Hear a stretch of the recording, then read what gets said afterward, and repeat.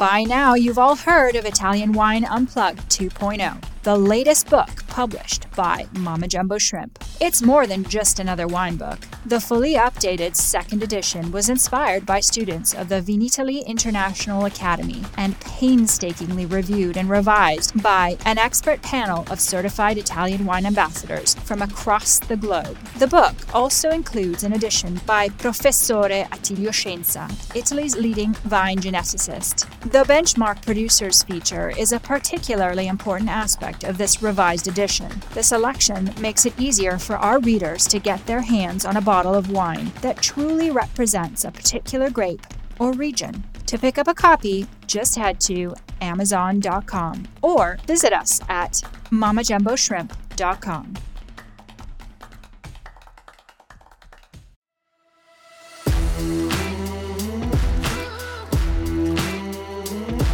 Welcome to another installment of Everybody Needs a Bit of Scienza. In today's episode, the Professore introduces the new book, Italian Wine Unplugged 2.0, the latest publication from the Mama Jumbo Shrimp brand. He explains a bit about the story behind the book and introduces some of its key themes, including the origins of native Italian vines and the role of mythology on the one hand and DNA on the other, to help us to understand the history of Italian wine cultivation. Italian Wine Unplugged 2.0 is available now on Amazon or directly from the Mama Jumbo Shrimp website.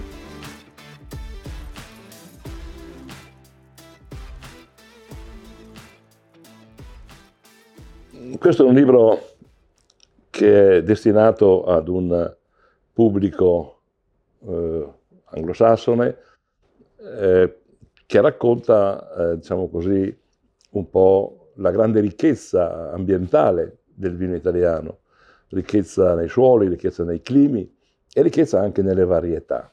Quello della varietà è un tema che ha avuto recentemente un grande sviluppo con la scoperta del DNA. Il DNA ha, direi in un certo senso, da un lato ci ha fatto conoscere le origini lontane dei nostri vitigni, ma dall'altro lato ha in un certo senso cambiato molte delle conoscenze che avevamo in età pregenomica. E questo ha creato, direi, un nuovo contenuto alla parola autoctono. Se noi risaliamo all'origine della parola greca autochtono, che vuol dire che nasce da quel luogo, da quella terra, dobbiamo in un certo senso, dopo queste scoperte del DNA, modificarne il contenuto, il valore. Perché abbiamo scoperto, ad esempio, che alcuni vitigni che sono coltivati, ad esempio in Toscana, come il Sangiovese, sono originati dalla Campania o dalla Sicilia, quindi sono molto lontani dal luogo dove sono coltivate attualmente. Allora ci domandiamo, ma è autoctono? È un luogo dove il vitigno è nato? O autoctono è un nome, è una definizione di un vitigno dove si è affermato? Ecco, io penso che bisogna in un certo senso dare a questa definizione il contenuto vero. Autoctono è quel vitigno che in quel luogo determina la qualità. Allora, il Sangiovese è autoctono della Toscana perché dà i migliori vini, dà il Brunello, dà il Chianti, dà il Nobile, cioè tutti i vini a base di Sangiovese in Italia sono in gran parte coltivati o in Emilia-Romagna o in Toscana. Nei luoghi dove è nato praticamente non si conosce questo vitigno, c'è qualche pianta sull'Etna, qualcosa c'è ancora in Calabria, eccetera, ma non è coltivato diffusamente. Allora, questo libro utilizza da un lato le conoscenze del DNA, ma dall'altro non vuole perdere il rapporto che ha il vitigno con il mito. Perché noi dobbiamo pensare che su questa logica della migrazione delle varietà c'è una storia antichissima, c'è la storia dei Greci, la storia dei Fenici, la storia dei Romani, la storia di tutti i popoli che hanno attraversato l'Italia in lungo e in largo. E naturalmente quando si raccontano le storie si raccontano sui miti. Allora abbiamo voluto mettere assieme, in questa parte del libro, il mito con il DNA.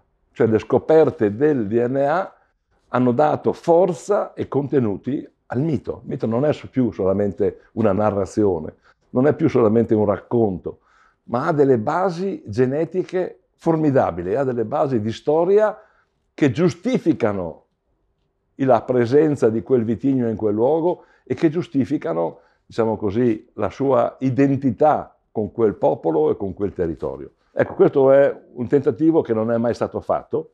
Abbiamo voluto metterlo in questo libro proprio per darlo all'esperto, al conoscitore, allo studente straniero, perché finalmente riesca a leggere, a vedere le varietà italiane non solamente come fenomeni, diciamo così, recenti o fenomeni di affermazione, diciamo, di denominazioni, ma che abbia dietro questa grande mitologia.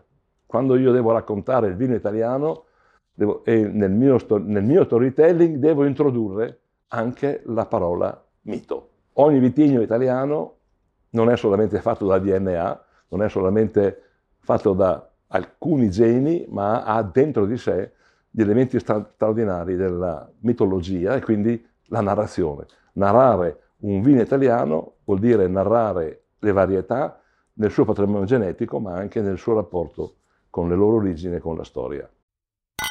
Ricondurre la conoscenza al vitigno, ma anche al vino e al territorio dove questo vitigno si esprime. Facendo il ragionamento di prima del nuovo concetto di autoctonia, che non è il luogo dove il vitigno nasce, ma è dove il vitigno si esprime. Allora il Nebbiolo, per esempio, è un vitigno di cui dobbiamo conoscere l'origine, ma anche i rapporti che ha con quel territorio, con il territorio dell'Albese, con il territorio della Valtellina, cioè tutti i luoghi dove questo vitigno si esprime. Un altro vitigno di cui non possiamo non conoscerne, direi, il significato, l'origine, è il Sangiovese. Questo è un vitigno, è il più coltivato in Italia, in termini, direi, numerici, ma è quello che è alla base delle grandi denominazioni toscane e romagnole, quindi anche quello è un vitigno di cui dobbiamo conoscere bene le caratteristiche genetiche, le caratteristiche dell'interazione con gli ambienti dove questo vitigno è coltivato e dei vini che dà origine.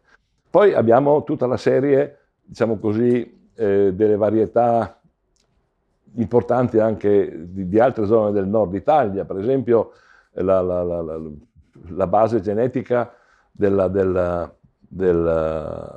Prosecco. Ormai il vino si identifica quasi nel vitigno, invece la glera è un altro vitigno che ha una importanza formidabile dal punto di vista economico e anche culturale. Non possiamo dimenticare, anche se non è un vitigno italiano, il Pinot Grigio, per i numeri che questo vitigno dà origine nel vino.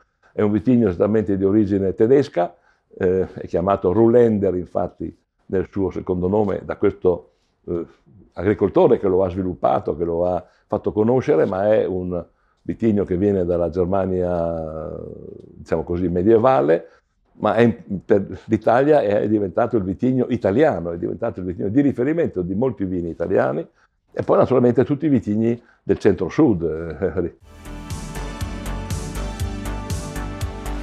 Are you enjoying this podcast? There is so much more high-quality wine content available from Mama Jumbo Shrimp. Check out our new wine study maps or books on Italian wine, including Italian Wine Unplugged, and much, much more. Just visit our website, mamajumboshrimp.com. Now, back to the show. Per tutti il primitivo, questo vitigno che non è nato in Italia, ancora una volta vedete l'importanza non tanto dell'origine genetica di quel vitigno, che è un vitigno croato, ma è il luogo dove questo vitigno si è manifestato, si è espresso nel modo migliore. Cioè noi conosciamo il primitivo, lo conosciamo per i vini che lui dà in Puglia, non per i vini che dà in Croazia, che è chiamato con un altro nome fra l'altro. E poi, altro vitigno importante è l'Aglianico. Questo vitigno da queste profonde radici orientali, ma che ha trovato, direi, in Campania e un po' in Basilicata il luogo di elezione. Pensate al Vulture, pensate al Taurasi. Il Nerello è un vitigno talmente, direi, connaturato a quel territorio che fuori di quel territorio non dà dei vini importanti. I vini importanti sono solo prodotti sull'Etna. E poi abbiamo il Canonau, diventa il vitigno di riferimento in Sardegna, è il vitigno rosso più importante, quindi è certamente un vitigno da non trascurare, da non dimenticare. E poi abbiamo altri vitigni bianchi, perché abbiamo citato praticamente quasi solo vitigni rossi, ma ricordiamoci del Vermentino, per esempio, un vitigno in questo momento di grande espansione, specialmente sulla costa tirrenica, ma anche in Liguria, con un nome diverso che è il Pigato, e anche in Piemonte con il nome di Favorita, è sempre lo stesso vitigno con nomi diversi, quindi anche questo è molto importante.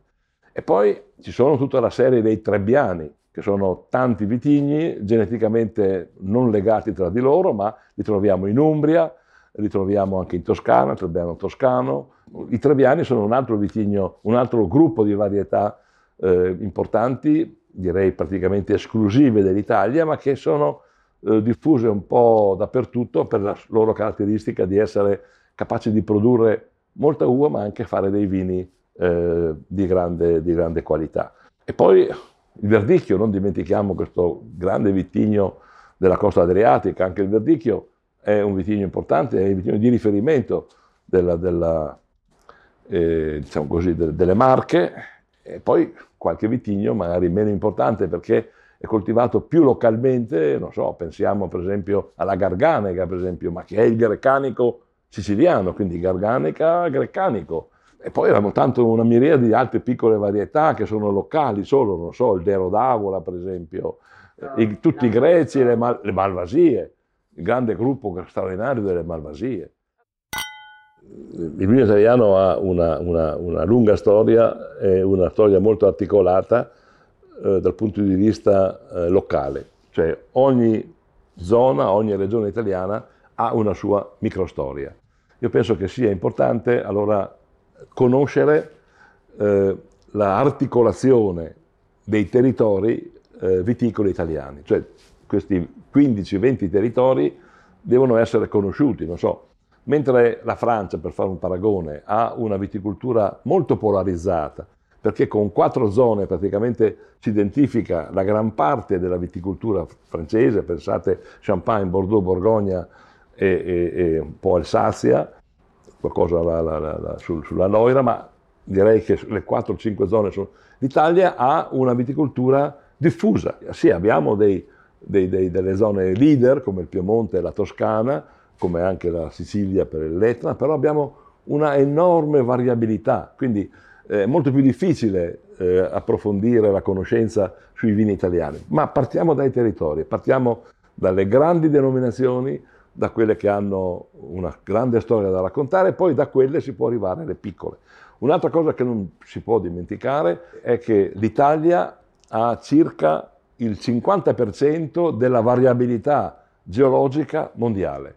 Il 50% dei suoli italiani rappresentano il 50% dei suoli del mondo. Quindi questo è un elemento fondamentale per capire le differenze che ci sono nei vini italiani. Mettiamoci vicino la grande ricchezza genetica, noi abbiamo circa 1000 varietà conosciute, di cui 600 coltivabili, e facciamo un intreccio tra il 50% della varietà pedologico-climatica con tutti questi vitigni e troveremo una infinità di interazioni, una miriade di vini diversi. Quindi le grandi zone geografiche del vino, la conoscenza sui territori, sui suoli, sui climi, la conoscenza sulle varietà e poi finalmente l'interazione.